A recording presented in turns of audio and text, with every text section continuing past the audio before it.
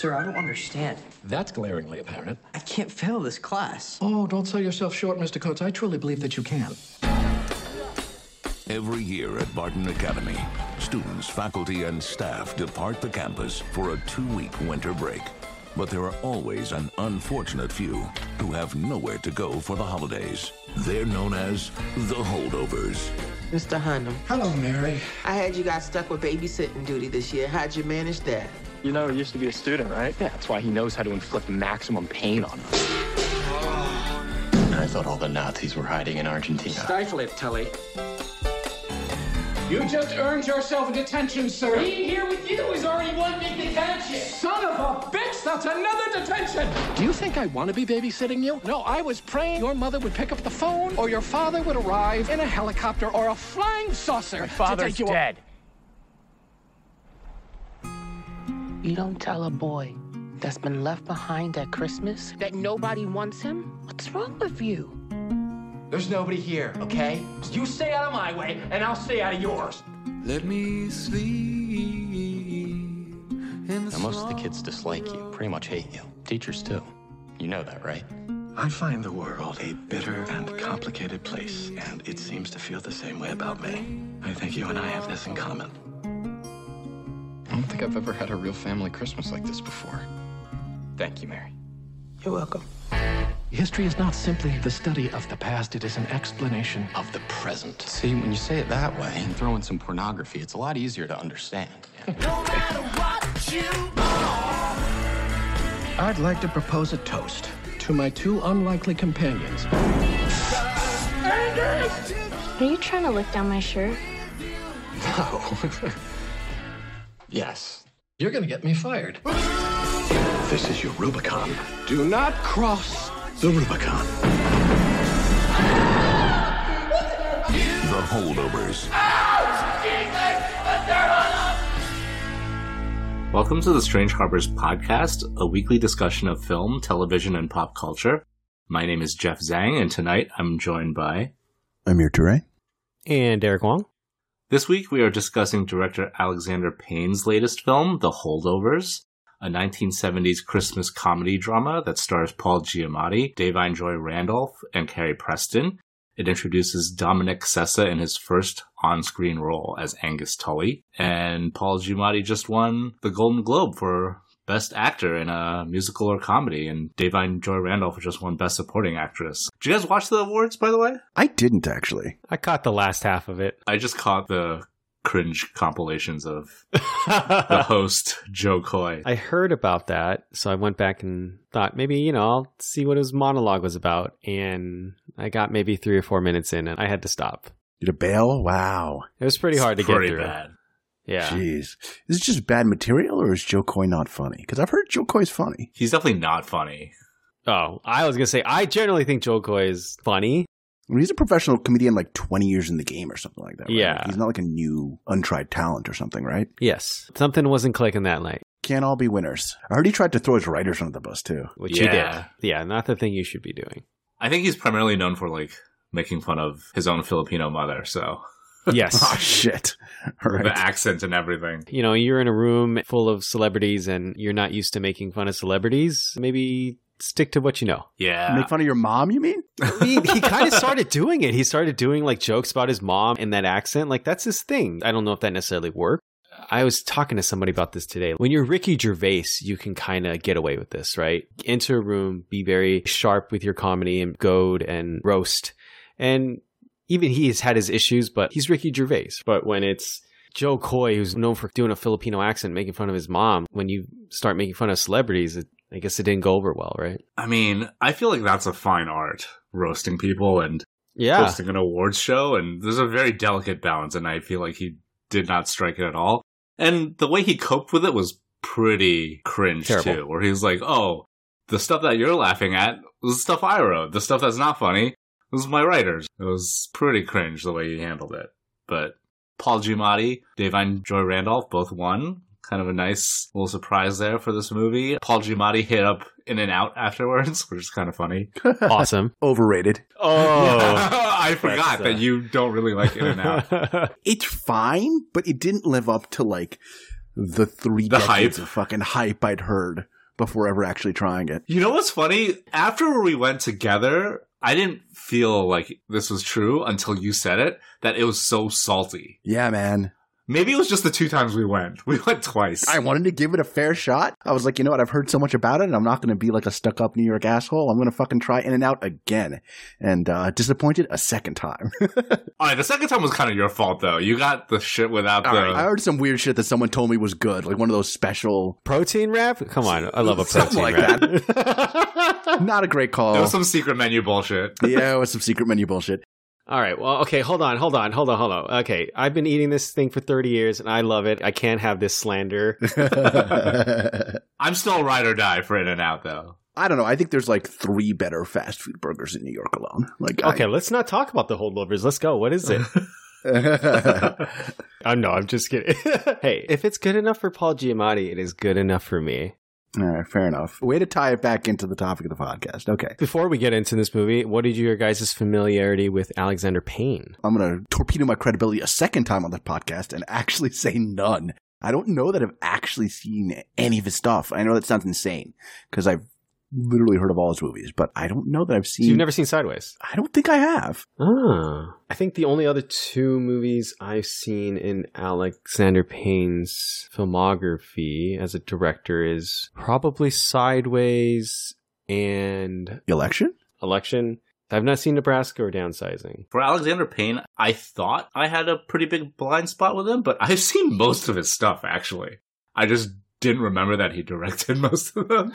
Like, I've seen Election, I've seen About Schmidt, I've seen Sideways, I've seen The Descendants, I've seen Nebraska, I've seen Downsizing. I just haven't seen Citizen Ruth. So I don't know what that says about him as a director, but they're all pretty good movies. I think Downsizing is probably the exception. I didn't really like Downsizing that much, but all the other ones are quite good. And I just remember The Descendants because Jim Rash, the dean from Community, won an Oscar for that movie. Mm-hmm. Yes, I remember that too. You were asking, like, what does that say about him as a director? Does it mean he's just doing wildly different things in every movie? Does he not have distinct auteur-type style? Like, what do you think? Like, what's the answer? I don't know. It's just not a director I think about a lot, but he has a very distinct style and flavor for his movies, so it's definitely not the variance of his directorial output, right? I think it's more... I don't know. He just doesn't stick in my mind that much. I'll add into this. I was going to say that I've mentioned the movies I've watched, but I don't actually really remember them very well. And then maybe that's why I don't really think about Alexander Payne too much, is because I've seen Sideways and I remember liking it. I've seen Election. I've seen The Descendants, and both Sideways and Descendants were big Oscar movies during those years. And I remember them being good. I just don't really remember them, right? My only connection, the only thing I really remember from Sideways is that I've actually been to that restaurant, right? Like the one where they eat mainly at in that movie. That's my biggest connection to an Alexander Payne movie. The Holdovers. So did you guys see this in theaters or on streaming? Because it is streaming on Peacock now. So no, I saw this on streaming. I actually saw this when it was first released all the way back in November. So yeah, it's been a while since I've seen this one.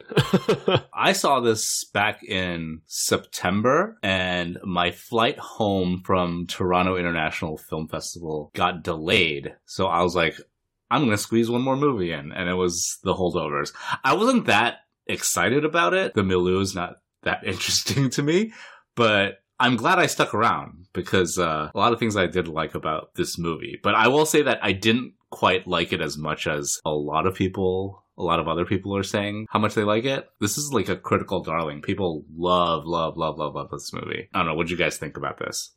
I'm one of those people that love this movie. Totally fair. I love that it almost feels like a movie from a different time, right? I mean, it's very it's a period drama. It's pretending to be, so it's pretending I can see why to be, you're right? saying that. It's a period drama. I don't want this word to be taken wrong. It feels like a simpler movie, right? Like it doesn't feel as complex as maybe something like a Killers of the Flower Moon, right?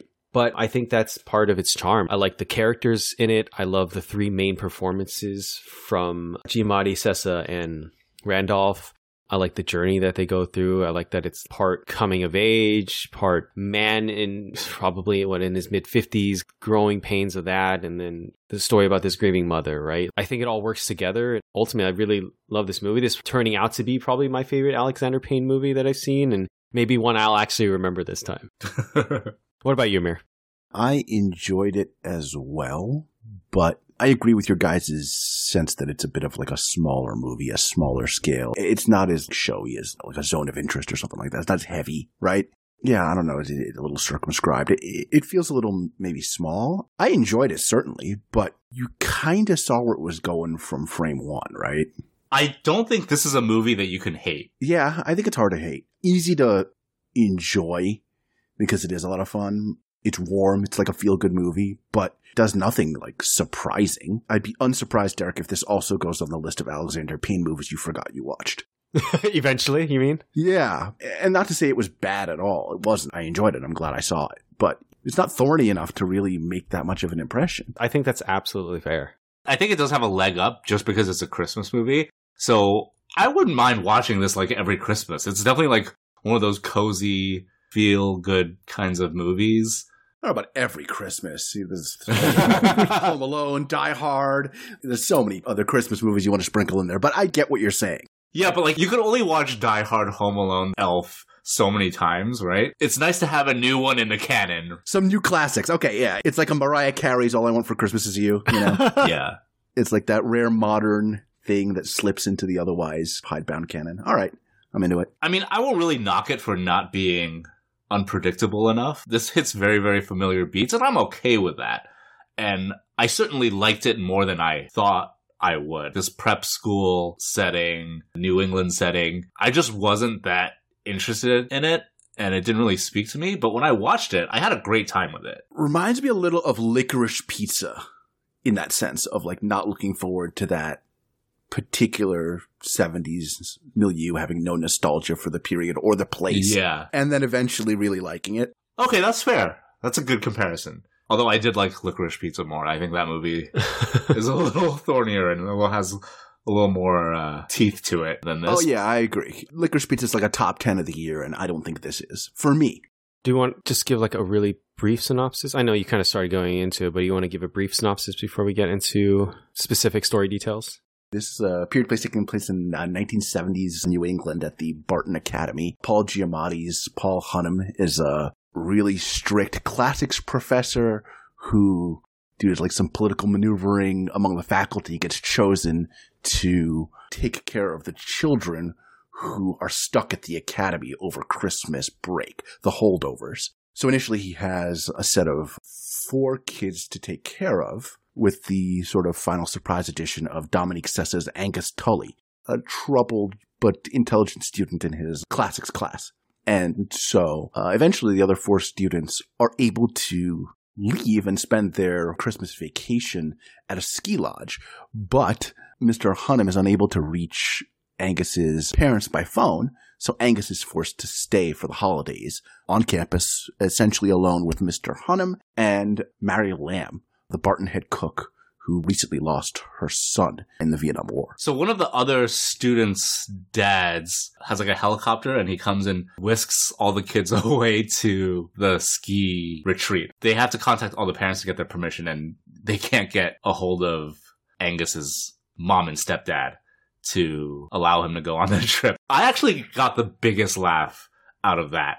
It was very funny. Yeah. So, like, this whole thing, I didn't watch the trailer. I didn't know anything about the movie going into it other than, like, the basic premise. I thought it was like a Breakfast Club thing, right? Yeah, like, so it was going to be, like, the kids were going to be important. Yeah, I thought all the kids were going to be important and they were going to play off each other. The holdovers are the kids.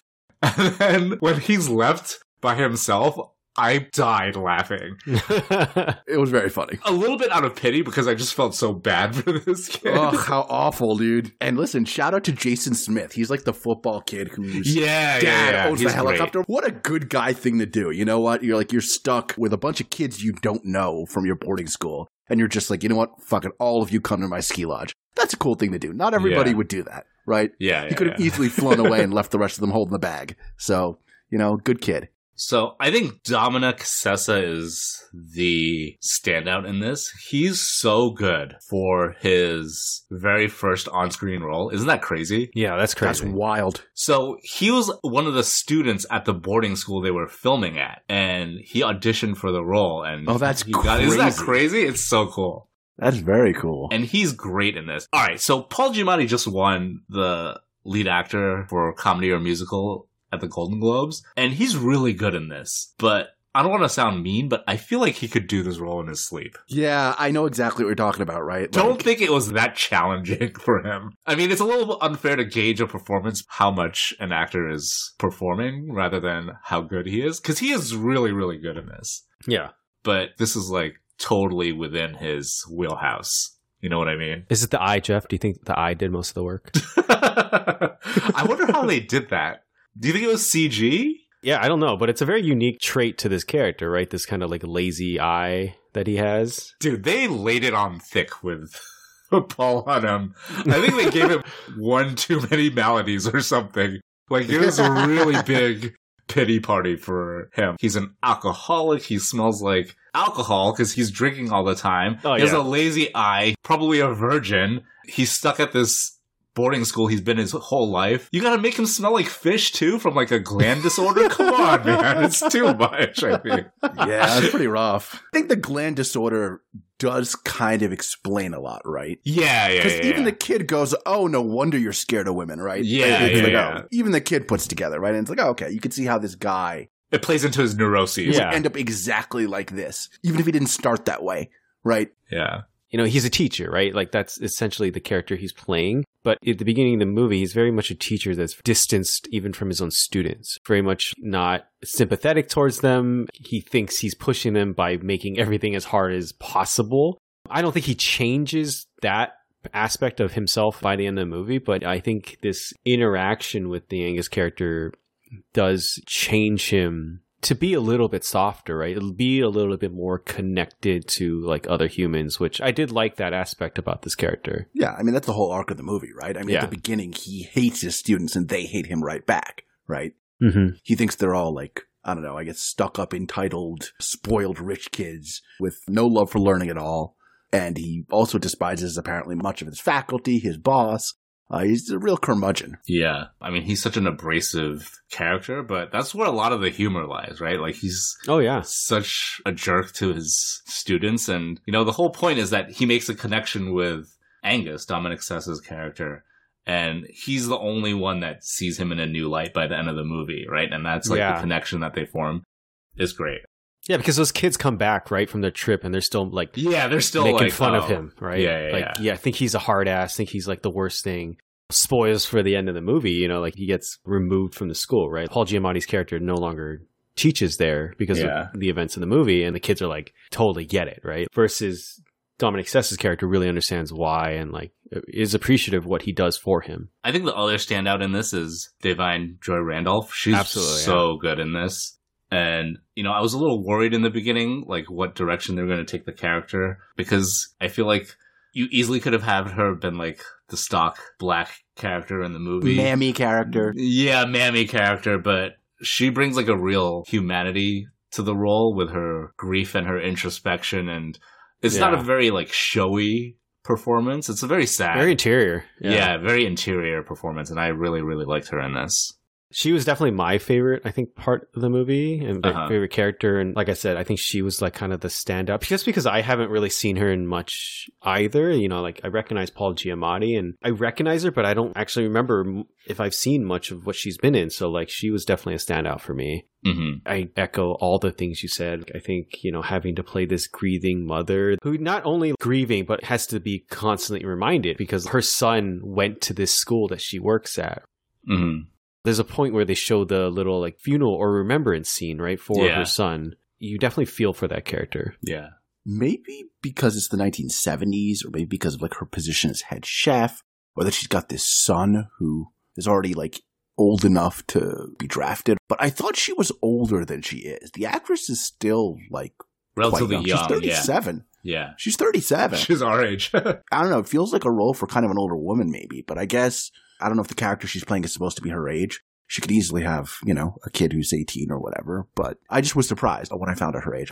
And I will say, I'd never thought about that, right? Like, she never looks too young. I never questioned that she'd have an older child. I don't know. Maybe it was just her performance that I was just really encaptured by. I mean, yeah, and it's not like it's implausible or anything. I was just surprised. I really like that one scene where Paul and Mary are connecting, and Paul's talking about Mary's son, who I think he had as a student for a semester. Yes. He was like, oh, he was a great kid, very insightful. And then Mary's like, he hated you. He said you were a real asshole. Yeah, it's funny. No one lets him off the hook. I told you, insightful. There's like so many really tender and great scenes. I think there's great interactions between all of our characters like together, but then each of them I think get moments with each other that are great. Thinking about Giamatti and Sessa scene like in the liquor store, right? I think that's where he first reveals what happened to Giamatti's character in college. Just the stuff at the party I thought was really great. Yeah. The scene with Randolph at the stereo seems so heartbreaking to me. This person that just wants control of something but can't seem to keep it quite together at this party. Also just kind of the heartbreak of Paul Giamatti's character put himself out there for this woman, but to quickly learn that that's not the case of why this person is being so nice to him, right? Yeah, her boyfriend comes home and that was a great face acting. That was a pretty brutal. Yeah, yeah. Does a great job with that. That was excellent. Selling that disappointment, completely silently. That's good. She's like the, assistant dean or something? I forget exactly what her job is, but she's one of their coworkers. It's Carrie Preston, who's in a lot of stuff, right? You see her and you're like, oh, her. I don't know what you guys know her from. I guess I remember her as Arlene from True Blood. Arlene from True Blood. What I remember her from, yes. The Good Wife. Yes, The Good Wife. Her character's about to get her own spinoff on that. Elspeth. Oh, really? Nice. Yeah. Oh, I didn't know that. That's is that what that's about? I've seen ads for that show. I just didn't realize it was from The Good Wife. Okay, cool. She is married to Michael Emerson, who played Ben on Lost. So, fun little fact there. So she's the thwarted romantic interest there. She invites the Holdovers to a Christmas party. Yeah. And I guess Paul Giamatti, he initially thought perhaps this was romantic, and then he finds out it's not. She's just a nice person. Pretty brutal. It's rough, yeah. What I also really like, going back to some of these interactions, is that they're really subtle, right? And they don't really linger on them too much. I think the ways Giamatti's character kind of sees himself in the Angus character, I think there's that moment where he realizes they're taking the same drugs, right? I think for depression. Yeah, for depression, yeah. That's a big aspect of Angus's character throughout this movie. He wants to get to Boston, and it's in order to see his dad. It's the holidays, of course, if his mom's not going to be there, of course you want to see your dad. Learn that his dad is in some kind of mental institution. Yeah. So first we learn that his dad is deceased, which is actually not true. Oh, yes. Right? Yes. Mm-hmm. So first it's introduced that his father has passed away. But I guess, I don't know, the shame of mental illness in the family, there's a lot of stigma against it. So, he didn't want to get into his business, so that's what he tells people. His biological father is dead. But in fact, his biological father's in a mental institution, and his mother has remarried. Mm-hmm. And so the whole reason he ends up being a holdover is that his mother and stepfather want to celebrate their honeymoon, so they cancel their Christmas trip to St. Kitts. Yeah, we're led to believe that he's dead, but then Angus keeps trying to sneak away, right? Sneak away to go see his dad. And this is part of the Hunnam character's growth in this movie, right? Maybe at the beginning of this movie, he would have never agreed to accompany this kid on this journey to go see his dad. But, he sympathizes with him and says, why wouldn't I let you see your dad? And it doesn't go well, right? Mm-hmm. It's a traumatic experience for the Angus character. And it's one that has further ramifications, at the end of this movie. It's actually really heartbreaking. He's kind of pouring his heart out to his father, who you're not really sure how there the dad is, how much he's picking up and getting. And then he grabs a hold of his son's hand and is like, hey, son, I have to tell you something. Oh, okay. Maybe he's been picking up what his son's putting down. He's about to say something heartfelt, something got through. And then he just says, I think they're putting something in my food. Mm-hmm. It's just brutal. And you can see the kid's face just collapse. That's a great little bit of face acting, too, when he just receives that death blow there. Throughout the movie, I believe, if I remember correctly, he tries to have conversations with his mom, or says his mom's going to take him to go see his dad. And it's kind of implied that maybe he's going to go take him to go see his grave during the holidays. But, you learn that his mom doesn't want Angus to go see his dad because he might have an episode like this, right? What we're experiencing in this movie. So he doesn't actually do anything really shocking there, but apparently Angus slips him a snow globe as a Christmas present. And then the father has a violent episode and tries to assault a member of the staff with the contraband item or whatever he's not supposed to have. And so this gets Angus in a bunch of trouble. Yeah. Yeah, and he's a kid who normally is already on the edge, kind of already been in trouble at this school. And he's been kicked out of 3 schools prior, and he's on his last straw. And so if he, gets in trouble again, he's going to go to some military academy and from there straight to Vietnam. Yeah. And then Paul Giamatti's character that comes in and saves him, right, admits that, it wasn't even Angus's idea to go see his dad. It was his. Yeah. He covers up for him. He falls on his sword and, he sacrifices his career that he cherishes so much at Barton Academy, and he's actually fired, right? And this is not just because of the relationship he's built up with Angus, but also because Angus lies for him at least twice. Yeah. Right? And this is actually a great scene. Angus is just kind of going stir crazy, and he starts running around the school. Mm-hmm. And Paul Giamatti's Hunnam is chasing after him, and eventually they get to the gym, which is off limits. Hunnam says, "This is the Rubicon. Do not cross the Rubicon." It's just really funny. That's such a great classics professor. It is a really good line. It's exactly what a classics professor would say. The best part is Angus's returning line. He says, "Alia iacta est," the die is cast, which is what Caesar says as he crosses the Rubicon. It's a great little character moment. Because Hunnam's like, okay, touche, you've been listening in class, like you know what's going on. In class, exactly. You little dickhead. That's probably one of my favorite scenes in the movie. Yeah. I love a little Roman history. So Angus is running in the gym, which is off limits. They just varnished the floor or whatever, so they're not allowed to be in the gym. Yeah. And so he proves the necessity of the restriction by dislocating his shoulder. Yeah. Yeah, he jumps on the vault, right? Like the spring-loaded vault, like the gymnastics thing. And he goes crashing into the floor and he dislocates his shoulder. And that smash cut to them getting in the car is so funny. Funny, yes. Yeah. Hurry up, hurry! I am hurrying! I was on thin ice already. If Woodruff finds out, the facts won't matter. He'll make it my fault. It is your fault. You were supposed to be looking after me. I told you to stop. You said you washed your hands of me. No, I meant it metaphorically. Of course you meant it metaphorically. What were you going to do? Actually go and wash your hands? This is the end.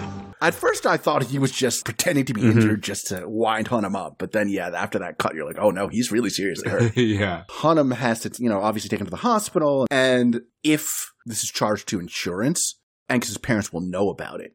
And then Hunnam gets in trouble for allowing their son, who's supposed to be taken care of, to have injured himself over holiday break, right?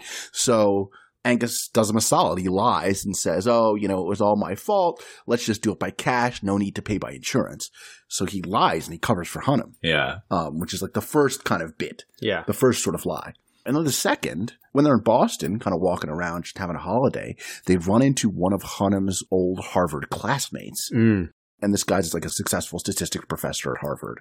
And Hunnam is teaching at this private academy, but he clearly doesn't have the academic career that lives up to that of his former peer. So he lies, and Angus covers for him again. He lies for him again. Talks about the book he's writing and, all of this. He pretends he's his nephew. And he lies for him in front of this guy. So he can save face. And Hunnam returns the favor in the end with his lie. I was going to say, that was also a very funny scene where he was trying to bullshit his way out of what kind of book he was going to write. I thought that was really funny. It was really funny. Yeah. I think this movie is very tender. It's very heartfelt, but then also very funny. I think it's a good character study of these 3 characters. I agree that there isn't something that really sticks, but I just really enjoyed my time watching this movie. It's fun. It's very heartwarming. It's very stock, like curmudgeon gets his edges sanded down over the course of the movie, as good as it gets or something like that. But it's well done. The acting is great, and then you really feel for all these characters by the end. So I don't disagree with you. I did like it.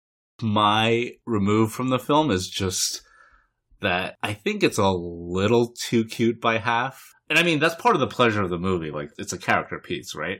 But a lot of the dialogue does seem overly manufactured. It's very cute with the 70s aesthetic. It has the old studio logos come up before and the old time credits that play before the movie. It's just very, very cute. And it seems like a little forced down my throat. So that kind of just pushes me away a little bit. But I feel like that's a me thing, not a anyone else thing. But I did enjoy this movie a lot more than I thought I would. Is there anything else specific you guys want to talk about the movie? No, it's another one of those probably wouldn't have seen it but for the pod, and I'm glad I did. Sort of like you, Jeff, where you just barely snuck it in and are glad you did. I'm glad I snuck this one in. That's a last of 2023. We chose this one, even though it released a while ago, is that it is a big awards contender for this year. we wanted to make sure, I think this is a good one to see before we do our top 10s, right? Because it potentially could be there.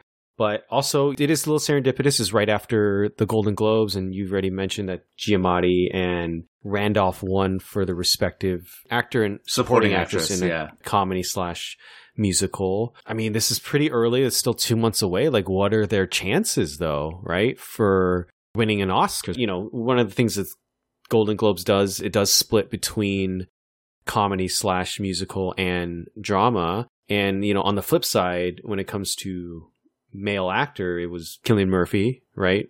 That won in Oppenheimer for drama. Do you know who won for the drama side for supporting female? They don't split supporting into drama or comedy. Because no, both Emma Stone and Lily Gladstone won. Yes, because that's lead. Supporting doesn't break out into comedy or drama. Oh, so supporting doesn't break out. Yes, that's what I'm saying. Oh, that's interesting. Oh, you're right. It's supporting actor in a motion picture and supporting actress in a motion. That's really interesting. I guess if that's the case, is she the front runner? I mean, I guess at the moment she is, but is there anyone else you think that could come and contest? So the other nominees in this category were Danielle Brooks for The Color Purple, Julianne Moore for May December, Emily Blunt for Oppenheimer, Rosamund Pike for Saltburn, and Jodie Foster for Nyad. I think she's probably the favorite here. Yeah. Davine Joy Randolph. Really? Yeah, I think she's getting a lot of momentum for Best Supporting. Unfortunately, I think Paul Giamatti has no shot for Best Actor here. Against Cillian Murphy? Yeah, I think he benefited significantly for breaking out into comedy or musical, right, for the Golden Globes, which the Oscars don't do. Ah, okay. He definitely won, I think, because of that distinction.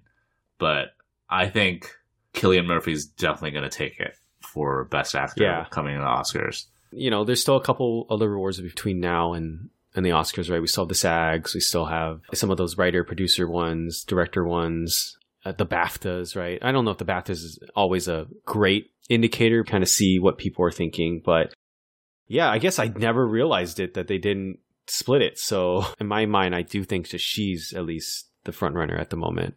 Mm-hmm. Yeah, but for Best Actor, I don't think anyone even comes close to Cillian Murphy. In terms of momentum or in terms of like what you actually think was the best performance? I think both. Okay, fair.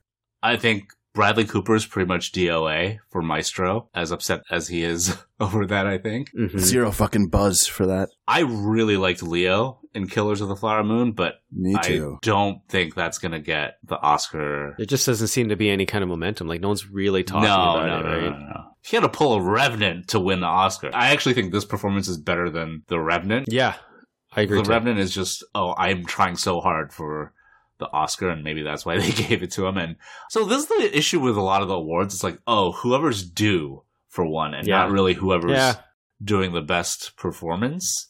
We've talked about this a couple times, and you just always end up playing catch up with people's careers. Yeah, exactly. And the doing next like year, fucking, right? Yeah. Doing like weird career awards and stuff because you never gave people their due when they were due. You're just always like chasing your own mistakes instead of just rewarding the best performance of the year. Absolutely. Jeff, have you seen All of Us Strangers? I have not. Are Andrew Scott and Paul Mescal good in that movie? Oh, I haven't seen it either. That's the only one that I would wonder. That's a movie that a lot of people still also haven't seen, right? Or maybe awards voters might have probably have seen it, but I feel like a lot of general population hasn't seen it. So like maybe that's also a reason why like no one's really talking about it, because it's just not out there to talk about yet. I will say that Paul Giamatti is probably distant second. Yeah, like if it is going to be a second, it would be him. Do you think Bradley Cooper wants to win an actor one or a director one more? I feel like he's trying really hard to win the director. I think he really wants that. I mean, I don't really like Maestro that much. If he was going to win, he should have won for A Star Is Born. An infinitely better movie and an infinitely better performance, because he directed and starred in both of those. Mm-hmm. He's laying it on so thick in Maestro. Yeah. The prosthetics, the accent. He's just trying too hard, and other people are like, well, you can't blame someone for trying too hard, but when your try hard results in something like this... Like, is it bad? Is it not like the performance? Or is it just, he's trying too hard? You know what I mean? I think it's bad. I think the movie actually is bad. So it's tried too hard in service of something that's actually bad. Well, for me, at least. I think that's fair. We're going to your opinion here. Yeah, I can't say anything because I haven't seen it yet. I do want to try to watch it before we do our top 10. Won't affect your top 10. I'm just kidding. I was going to say, I don't know if it would, but I guess I should, in good conscience, maybe try to fit it into my schedule. But there are definitely other movies I want to watch before that. There's so many movies I have to see. The problem is someone said, and I think said this pretty well, that movie might as well have just been about an accountant that looked like Leonard Bernstein, right? And, I actually thought Tar, in one line, sold more of the genius of Leonard Bernstein than this entire movie. Just the reverence that Cate Blanchett had for Leonard Bernstein and selling that he was her mentor, from last year. I just didn't really like this movie that much. That might be the only words you're going to get out of Jeff when it comes to talking about Maestro. I doubt we're doing an episode on it, guys. I don't know. Maybe the Holdovers could pull a coda and pull out Best Picture. That's what I was going to ask earlier. Does it feel insane. like a little bit like a coda to you? Like in terms of feel good? I feel like Coda was also like a movie that wasn't gripping. Yeah. Had a lot of teeth, like we've been saying. But it was also a feel good movie. It did win Best Picture, right, that year. People hate Coda. Now or before? People hate Coda because it was nominated for Best Picture and it won. I think that's the reason that people hate it. If it was just like another run-of-the-mill Apple TV movie that came and went, it would have been fine. I like Coda. I think it's a pretty good movie. Yeah.